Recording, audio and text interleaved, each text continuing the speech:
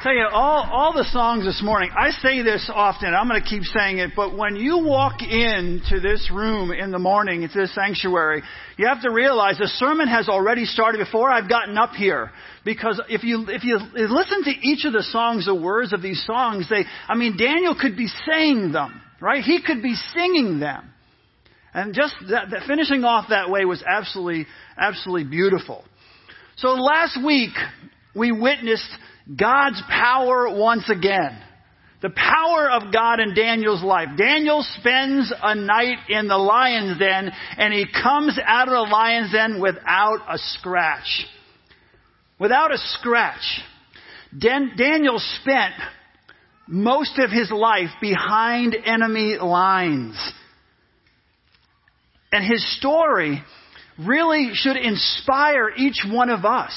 It should encourage each one of us as we go through the difficult times in our lives, the challenging times in our lives. Okay, so the next 6 chapters of Daniel talk about dreams and visions. So as we jump into chapter 12, we find prophecies that may soon be fulfilled. The stage is being set for the Antichrist to make his appearance.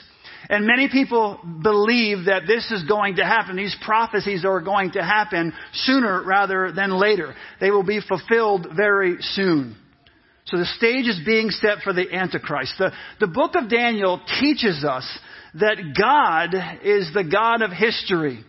God is all powerful. And history is His story.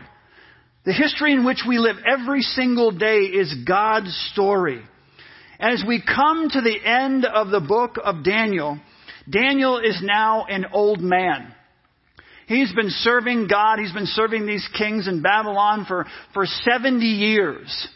He's probably pushing near 90. He's in his late 80s. We don't know exactly how old he is, but he's probably near 90 years old. But one thing we do know is that Daniel's time as a prophet is coming to an end. His career is coming to an end, if you will. So let's take a closer look at chapter 12. We're going to jump to chapter 12. In Daniel chapter 12, verse 1, it begins with a time of distress for God's people.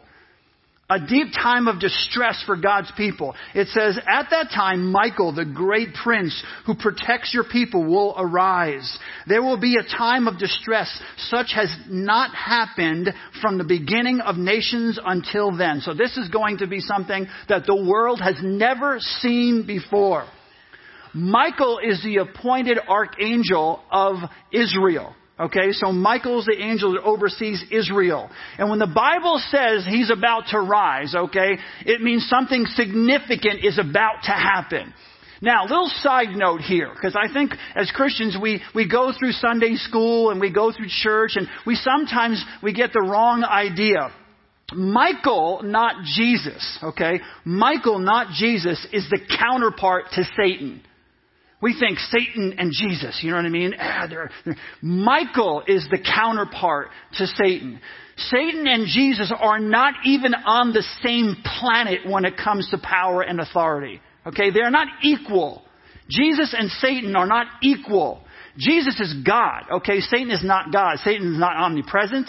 Satan is not omniscient. Satan can't read your thoughts. They're not equal. Michael is the counterpart. The archangel Michael is the counterpart to Satan, not Jesus. That's very important for us to understand. So it says, Michael will rise.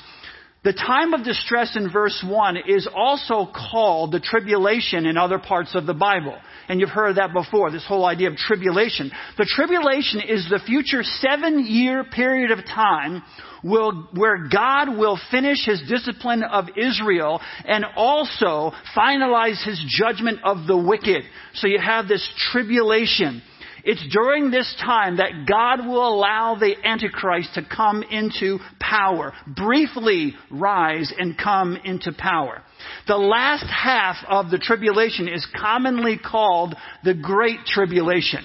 Right? The second half, if you will, is commonly called the Great Tribulation. So if you hear that, You have a tribulation, okay, 7 years. You have the Great Tribulation. It's commonly by people understood to be the last 3.5 years of the tribulation. All right, so the second half of verse 1 says this, but at that time your people, everyone whose name is found written in the book, will be delivered. Okay, this is the book of Daniel. This is not Revelation. So Daniel and Revelation are kind of, you see a lot of overlap there. So will be delivered. Some people believe, okay, that we will be delivered before the tribulation.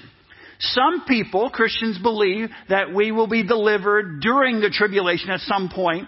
And some people believe that we will be delivered after the tribulation, that we will go through the tribulation. So you have pre-trib, mid-trib, and post-trib.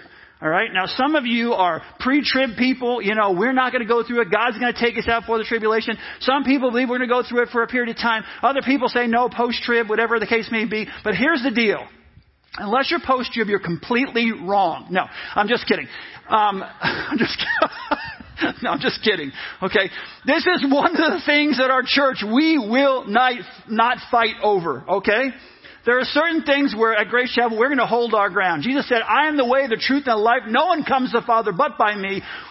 We plant our feet in that concrete and don't move. Okay, if you're pre-trib, if you're mid-trib, that's totally fine with us. As long as you believe Jesus is coming back, okay, it's all good. Some churches get in such arguments and fights over this. They split over these kinds of issues. If God wanted it to be absolutely positively clear exactly what was going to happen through all the end times and eschatology, we would know it absolutely without any concerns whatsoever. All right? So these are things we're not going to fight over. It's good, though, to learn them, kind of go through them, understand the different points of view. But understand this. Jesus Christ is coming back, and Jesus will take those, He will deliver those who have a personal relationship with Him. That's important that we know that. So, what we do know of the Bible is what we should focus our attention on. If you're going to focus all of your attention on something, focus on the things that God is clear about. And we know that everyone, whose name is written in the book, it says, will be delivered when Jesus returns. Okay, so the question is, what is the book? Right? When it says that the names that are written in the book. Well, the book is the book of life. Only those who know the Lord Jesus Christ as their personal Lord and Savior, and whose names are written, as the Bible says, in the book, will be delivered and spend eternity with God. That is clear. You must have a relationship with Jesus Christ, and your name must be written in the book. And if you have that relationship, it is written in the book. Now, we can kind of stay way up here at 30,000 foot and go through all the prophecy here and what is Daniel trying to say and what is the eschatology, what's it when the end times come, what's it going to be like and all those kinds of things. But we need to make this sermon personal. It needs to be personal. You need to think for yourself. Do I have a personal relationship with Jesus Christ? Have I asked Christ to come into my life? Is my name written in the book of life? It is the most important question you will ever answer in your entire life. That's what you need to be thinking about as we go through this. And you go, well, I'm not really sure I believe that. Or I was told one time in a Bible study this. Well, that's fine. Totally understand that. Different perspectives on the end times, totally fine. What's not totally fine is that you don't know if your name is written in the book of life. If you don't really know if you have a personal relationship with Jesus Christ. So Daniel chapter 12 verse 2 says, multitudes who sleep in the dust of the earth will awake. Some to everlasting life, others to shame and everlasting contempt. From the dust of the earth, God will raise us up. We will be resurrected. The dead will rise from the dust of the earth. Everyone is going to rise. Not everyone is going to the same place. That's why this needs to be personal. Everyone will rise from the dust of the earth when this happens. But not everyone who rises will go to the same place. Daniel 2 says, some will be raised to everlasting life. That's what we want. But some will be raised to contempt. Okay? to sorrow, to contempt. That's not what we want.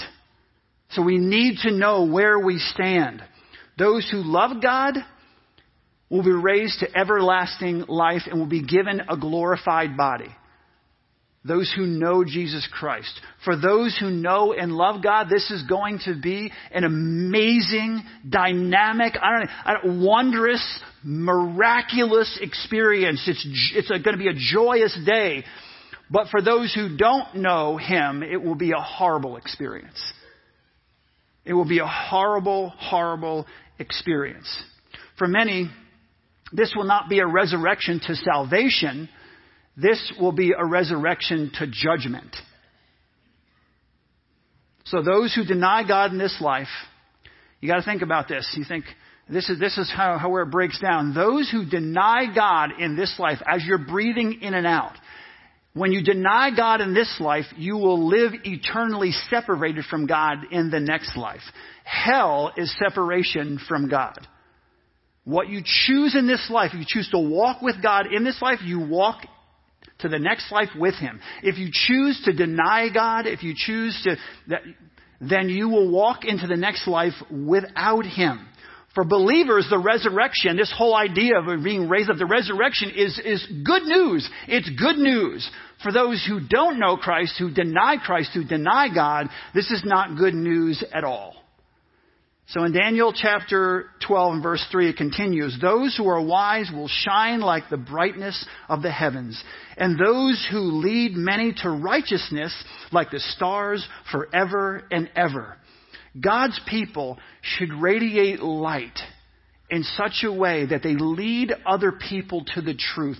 We should live our lives in such a way that when people see you, they say, what is different about this person? I mean, when they see you, that you should shine the light of Jesus Christ through your life so that you lead other people into a relationship with Him. See, when we think of stars, right? We think of stars. We think of people that our world holds up as examples. And I'm not saying these are all negative people, okay? But we hold up sports stars and Hollywood stars, right? Those are the stars that the world holds up. But the Bible tells us that God's stars are those who lead people to righteousness. Are we with the way we live our lives, okay? Just the way we live our lives. Are we leading other people in school to righteousness? Are we leading other people at work to righteousness? Are we leading other people to live a life that would be honoring to God? That's what God says. The stars, His stars, are those people who lead people to righteousness, who point people to Jesus Christ. Their lives point people to Christ. People will ask questions. What do they have that I don't have? I want what they have. You draw people into a relationship with Christ. The world stars are soon forgotten. The people that we hold up, if you think about people who were stars in Hollywood in the 1930s or 40s, whatever, if I pulled some names out and just ran through, you may remember some of the most famous people of all, but there were so many stars who everybody was falling all over themselves. We can't even remember their names. You can't even remember who was the president of Exxon back in 1976 or whatever, 1980. I bet you only a couple people in the room would even know who they were, but these were some of the most powerful people in the world, right? If I name some sports stars from back in the 60s who were just 50s and 60s who just were killing it, you bring it up now and people are like, who? Josh, my son Josh loves basketball, right? Loves basketball. Man, ask him a question about basketball right now. And when football starts again, it'll be football, but he'll like basketball and football equal, I believe now. He loves basketball. Man, he just rattle off every name and all the statistics and who did what and when they did it. But I got him some older basketball cards and I gave them to him. He's like, this guy any good? Who's Kareem Abdul-Jabbar? Is he any good? Right? You laugh because you remember Kareem Abdul-Jabbar, right? Who's Magic Johnson? Who's Magic Johnson? He any good? Larry Bird, was he any good? Yeah, look up his card. Oh, he's worth like $60. He must have been good, right? But They're soon forgotten, but God's people, those who lead others to righteousness, he says, will shine like stars in the sky. They will be forever remembered. See, the world applauds the powerful, right? And the famous and the rich, all right? And those who have influence. But God saves his applause for another group of people. Another group of people. He saves his applause for the person who defends those who cannot defend themselves. Orphans and widows. And by their example, lead those people into a relationship with Jesus Christ. This is what Steve was talking about just a couple minutes ago. That's what they're doing in Monterrey, Mexico. They're investing in the lives of people who cannot defend themselves. And in the process, seeing those children, seeing the workers, seeing the parents of those children come to know Christ. That's who God saves his applause for. For the student who has the courage to share the love of Jesus Christ with the people in their school, their friends. For the person who is willing to sacrifice financially to give back to God so that lives would be transformed. They invest in the lives of people. Through giving, they're willing to invest in the lives, to see people's lives changed forever. The person who prays for those at work, their co-workers, people who pray for the salvation of their co-workers, and when given the opportunity, share the love of Christ with their co-workers. Those are God's stars. Those are the ones that God applauds. And those are the ones whose light will shine for God throughout eternity, forever. They will never burn out. In Daniel chapter 12 and verse 4, it says, "But you, Daniel, close up and seal the words of the scroll until the time of the end. Many will go here and there to increase their knowledge." Basically saying Daniel should keep this information sealed because it speaks of future events that right now aren't relevant to him specifically. It's talking about the end times. But the time is moving closer and closer and closer when this truth will grow in significance. As the time draws closer and closer, these truths grow in significance. People will begin to start seeking out knowledge and try to understand what's going on around them. This passage may also indicate people who are searching for the deeper truths of life. You know, you look around and you see all this confusion about everything. This world loves to create confusion, identity confusion, all kinds of confusion. But there will be people who are looking and seeing they want to know what the future holds. And the things that we talk about in Daniel that were once seen as kind of a mystery, if you will, or elusive, the closer we get to the time of Christ where he returns, the return of Jesus Christ, the more sense these things will make. So as we're coming closer to the time of Christ, things that once only were kind of a mystery and that eluded us, people will be seeking those things out. Many people begin to realize the truth that is all around them, that they live in a spiritual world, that the time will come to an end. Jesus is going to return. They'll see those signs, they'll see those wonders, and they'll begin to draw closer to him. So the book of Daniel ends with two questions, two final questions. One starts in Daniel chapter 12, verses 5 through 7. It says, "Then I, Daniel, looked, and there before me stood two others, one on this bank of the river and one on the opposite bank. One of them said to the man clothed in linen, 'Who was above the waters of the river? How long will it be before these astonishing things are fulfilled?' The man clothed in linen, who was above the waters of the river, lifted his right hand and his left hand toward heaven. And I heard him swear by him who lives forever, saying, 'It will be for a time, times, and a half time. When the power of the holy people has been finally broken, all these things will be completed.'" So evidently, one of these heavenly messengers was wondering when all of these things would be fulfilled. And the answer comes in verse 7. A time, times, and halftime. And a halftime. Now, I've been studying this phrase, a time, times and a half time for a long time. And, and I have come to believe, okay, that means 3.5 years. Now, others would believe that is not exactly what it means. But I believe it means 3.5 years. If I'm proven wrong, I have absolutely no problem with that. When Christ returns, I know where I'm going. Okay? So he can straighten me out when he gets to heaven. It may be talking about the last half of the 7-year tribulation. Okay, so the last 3.5 years of the tribulation, when the Antichrist will be unleashed to bring about his reign of terror on this earth. Okay, so he's talking about, and here's the thing, guys. Here's one of the things we need to keep in mind. Deuteronomy 29:29 says, the secret things belong to the Lord our God, but the things revealed belong to us and our children. So I want to keep coming back to that a little bit. We don't know exactly what a times and a half time means. I mean, there's been study on this, and I've studied it, and I've looked at other theologians, and that's where I've kind of come to the conclusion, okay, probably 3.5 years, but there are others with just as strong arguments that say maybe a little different. Again, what you need to be focused on is, where are you in your relationship with Jesus Christ? These things are going to happen, okay? We are in the last days for sure. So where do I stand with Jesus Christ? This verse may also be giving us insight into the purpose of the tribulation. And a lot of it has to do with the nation of Israel. Okay, the nation of Israel.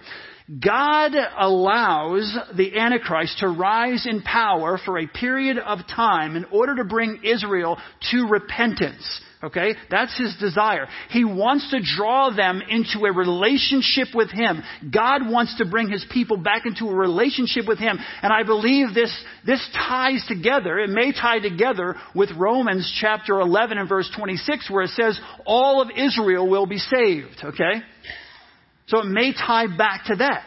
Today, many in Israel are still spiritually blind. Okay, they don't believe in the Messiah, so they have this spiritual blindness. But in the future, God will remove the scales, if you will, from their eyes, and they will see more clearly, and they will be drawn into a relationship with Christ and embrace the truth.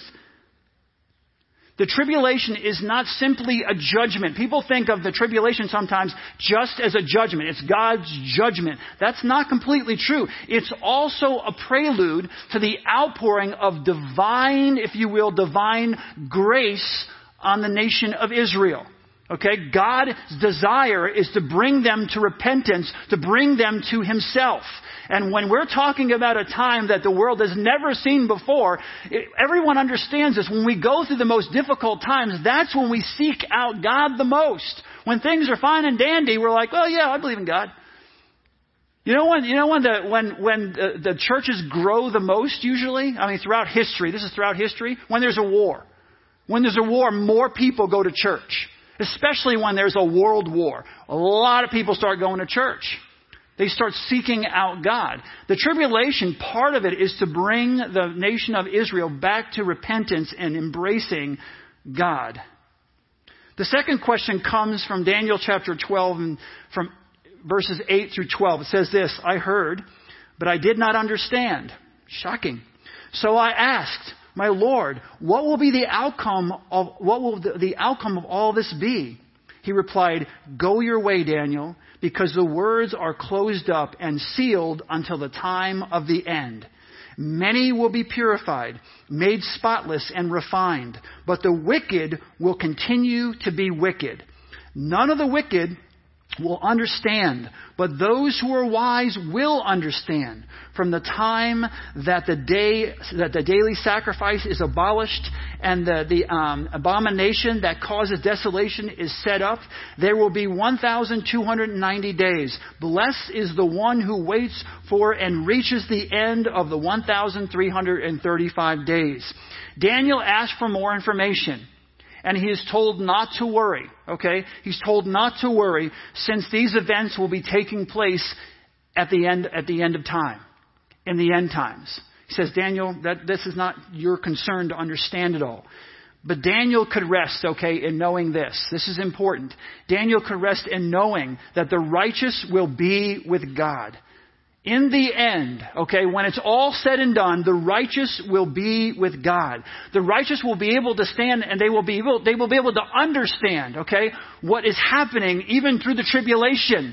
But the wicked will go down the same road they've been going down. People will be able to understand and see. The wise will be able to understand the signs and see, but the wicked will just continue to go down the same road they've been going down. See, here's the thing. What breaks and softens one heart will harden another. It's hard to understand, but it's true. What softens when they see it one person's heart will harden another. Some will cry out to God at that time. They'll be crying out to God. They'll see, they'll begin to understand. They'll be crying out to God. Others will be cursing God at that time. And still others will completely ignore God. So you have people coming at it from different perspectives. In Daniel chapter 12 and verse 13 it says, "As for you, go your way till the end. You will rest. And then at the end of the days, you will rise to receive your allotted inheritance." That's a big deal. Daniel can understand that. Okay? So let's just kind of walk through this.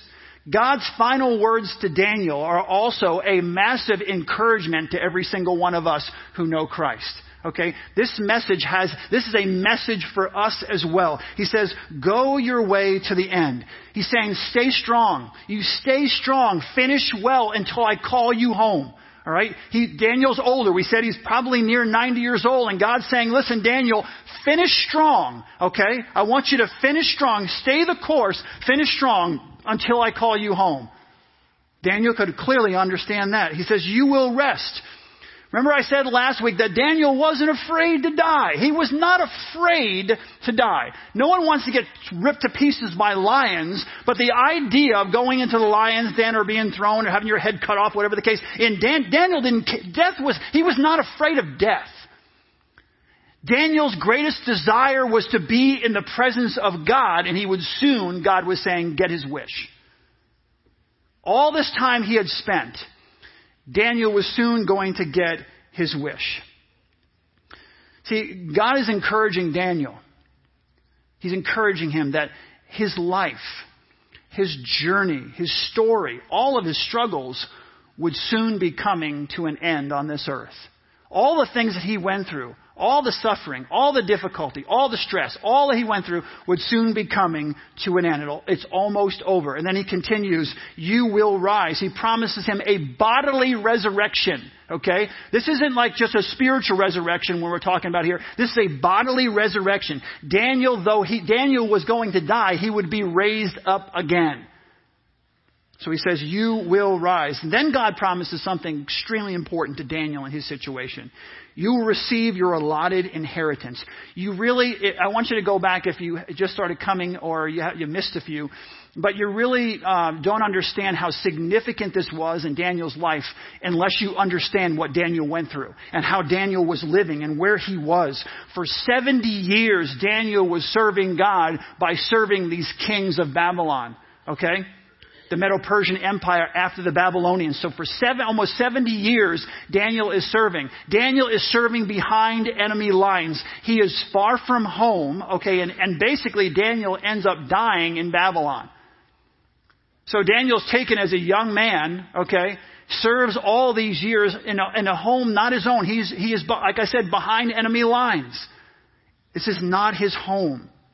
So when God tells him that one day you will receive your allotted inheritance, this was massively significant. This meant everything to Daniel. This was so important. Imagine you love your home. You ever watch the clippings of like when people are in the war, World War I, World War II, different wars, and the guys, and I'm not talking about a movie, I'm talking about like the actual clippings, the actual films of when they get off the plane. You ever see someone who's been fighting in a foreign land for years and years and years?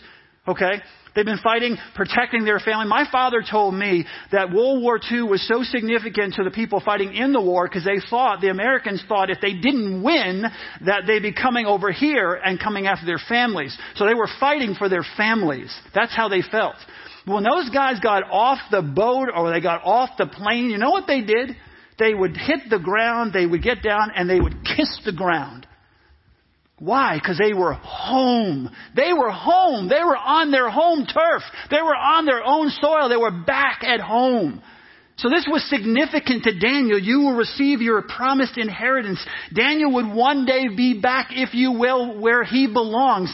Daniel belonged in the presence of God. One day Daniel would be where he truly belongs. He'd be able to live his life in the presence of God. He would receive his promised inheritance. You know, here's the cool thing. One day, this is all going to come to an end. And we are going to be able to stand there and talk to Daniel and ask him what it was really like that night in the lion's den. I shared some of my thoughts last week, but those are my thoughts. I mean, biblically, I had some strong positions of why I believe the lions probably were shaking in their paws, if you will, when that angel was there. You guys do your homework, go back and look when it comes to angels and what they say not every time, but most of the time when they show up, right? Fear not. But we don't really know exactly how that whole night went.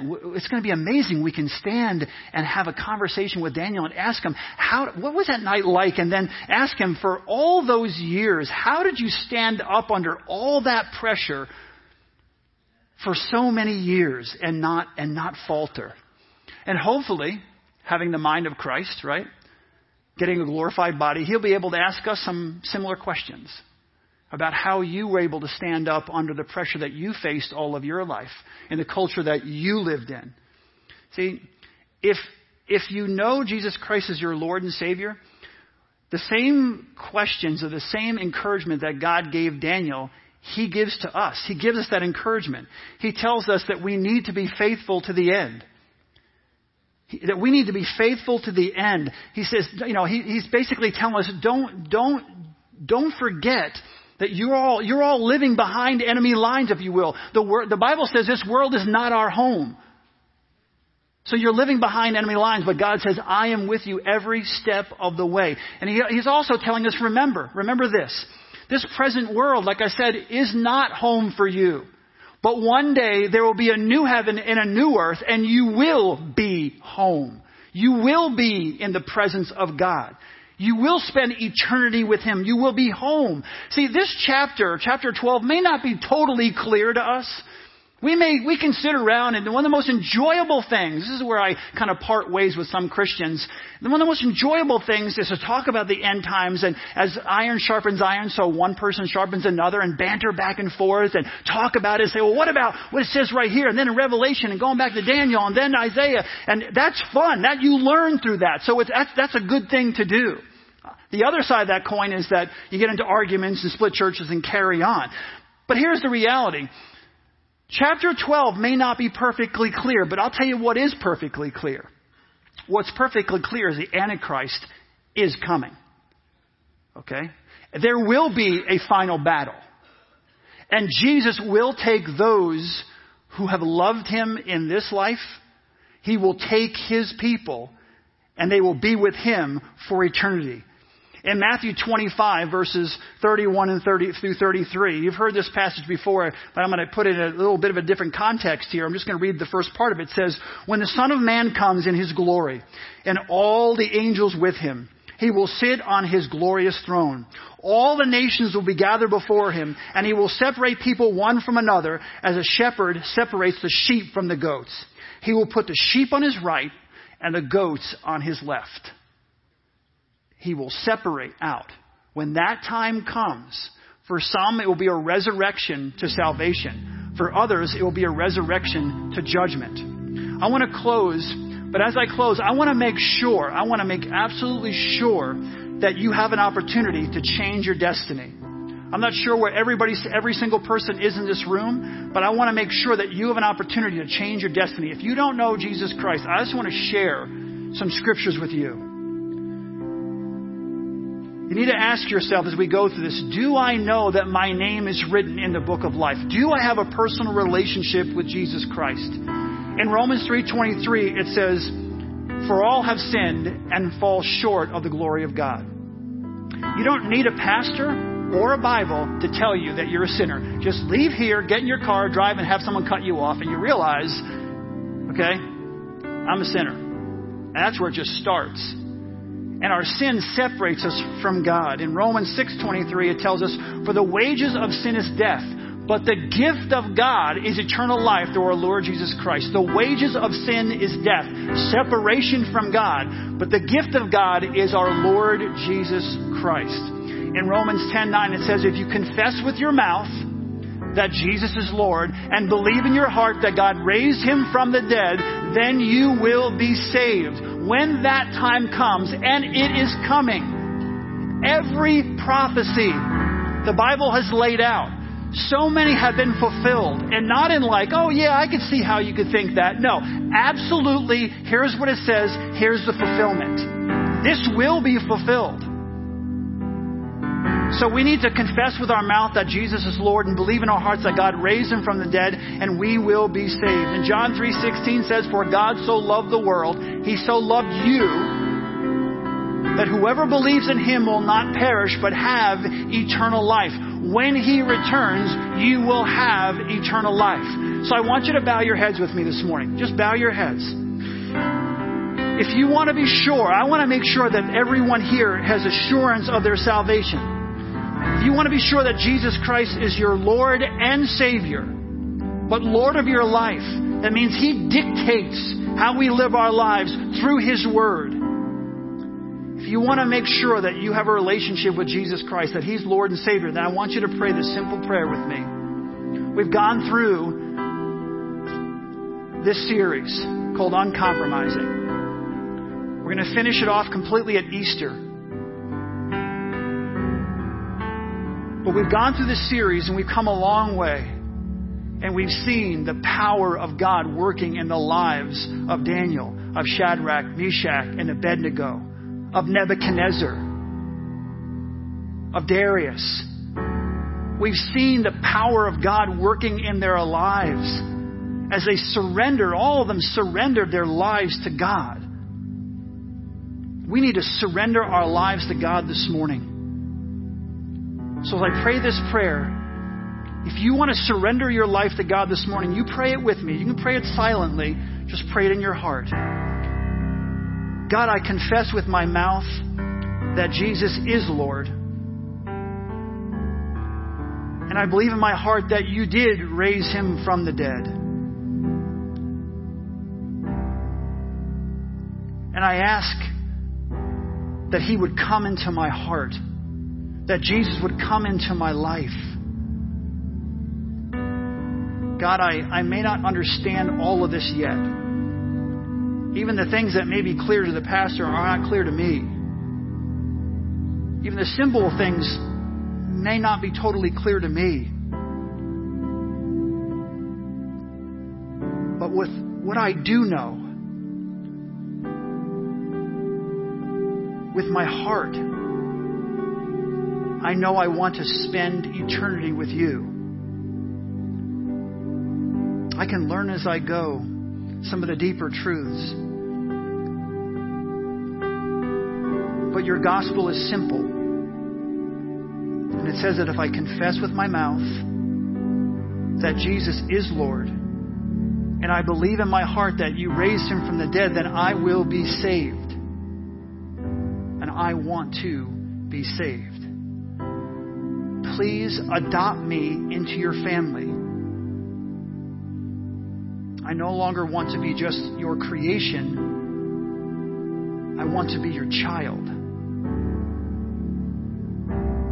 So please adopt me into your family and make me your child. Fill me with your Spirit. Show me my purpose. I give my life to you. I give my life to you. And I pray these things in your Son's precious and holy name. Amen. So please keep your heads bowed just for a moment. We're going to be having a time of baptism next week. And you don't have to get baptized next week. But if you've given your life to Christ this morning, if you prayed that prayer, and you know now that when the end time comes, that you're going to be with Christ for eternity. If you prayed that prayer, all I want you to do is just raise your hand up. Just put your hand up. Raise your hand. Amen. Awesome. Awesome. For those who gave their lives to Christ this morning, and there are a whole lot of you, I want to encourage you to please connect with me this week. I have something I would like to give you. And also, I would love it if it be your desire that you be baptized next week. That's not something you have to do. But if you desire to do that, please talk to me and let me know. I want to connect with you. I want to make sure that you have everything you need for your spiritual journey. And also, I want to thank you and praise you, God, for every single person who's given their lives to you. We praise you this morning for lives that have been transformed. We praise you for lives that have been changed. We praise you for lives that have been just given to you, Lord God. They've been adopted into your family. The heavens are rejoicing. The angels are rejoicing, Lord God, because those people have come to know you as Lord and Savior. And so, God, we praise you and thank you for this morning. We thank you for being God who loves us, who sent Jesus Christ into the world for us, has given us a way to spend eternity with you. We praise you for that with all of our hearts and all of our minds and all of our souls. And we pray these things in Jesus' precious and holy name. Amen. Have a great week.